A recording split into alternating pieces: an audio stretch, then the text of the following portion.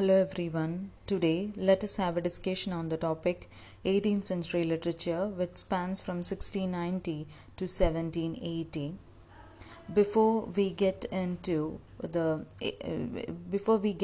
topic 18th century prose, which is a part of your paper appreciating prose, let us have a look into the general characteristics of the age.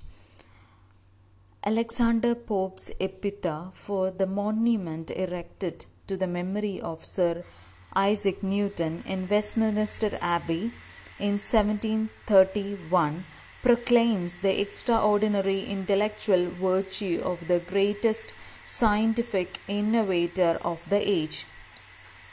A Latin inscription witnesses to Newton's immortality, an immortality safeguarded by time, nature, and heaven, a couplet in English, the sublime confidence of which has served to provoke later generations, unequivocally asserts that the systematized vision which he offered was divinely inspired.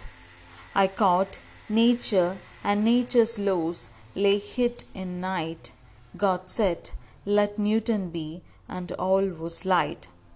Pope's epitaph is more than a personal tribute to a great man. It's a public statement displayed in a much frequented national church which sums up the gratitude of a proud civilization.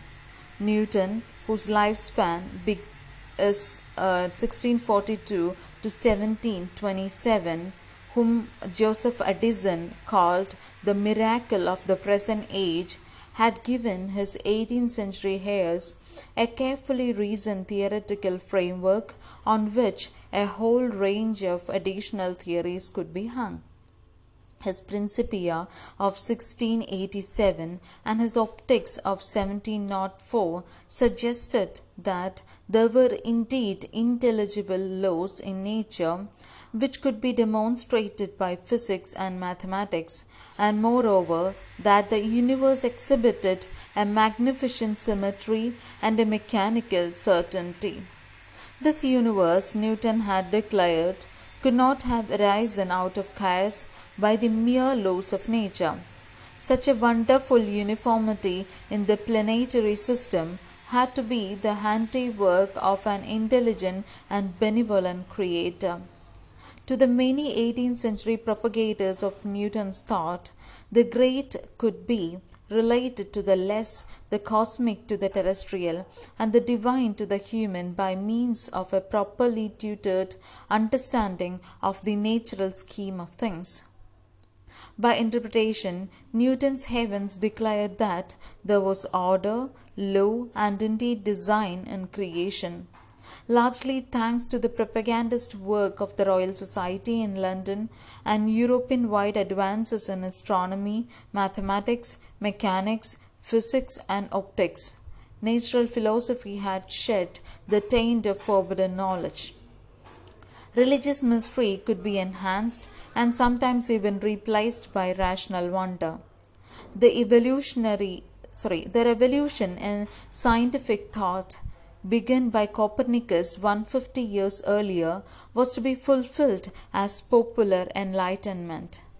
The ideal of universal law, order, and tidiness, which could be extrapolated from Newtonian physics, proved to have widespread ramifications, especially when pursued in conjunction with arguments derived from the reasoning of contemporary philosophers. John Locke and his one-time pupil Anthony Ashley Cooper, 3rd Earl of Shaftesbury, both provided an intellectual basis for easily digested theories of politics, religion, and aesthetics, and for precepts pertaining to social happiness. Hope you're clear with it. Let us have discussions about Locke and other literary figures and in the next class. Please go through the materials that are provided in Google Classroom, listen to the lecture, and be clear with it before we have a Google Meet session in the next class. Thank you.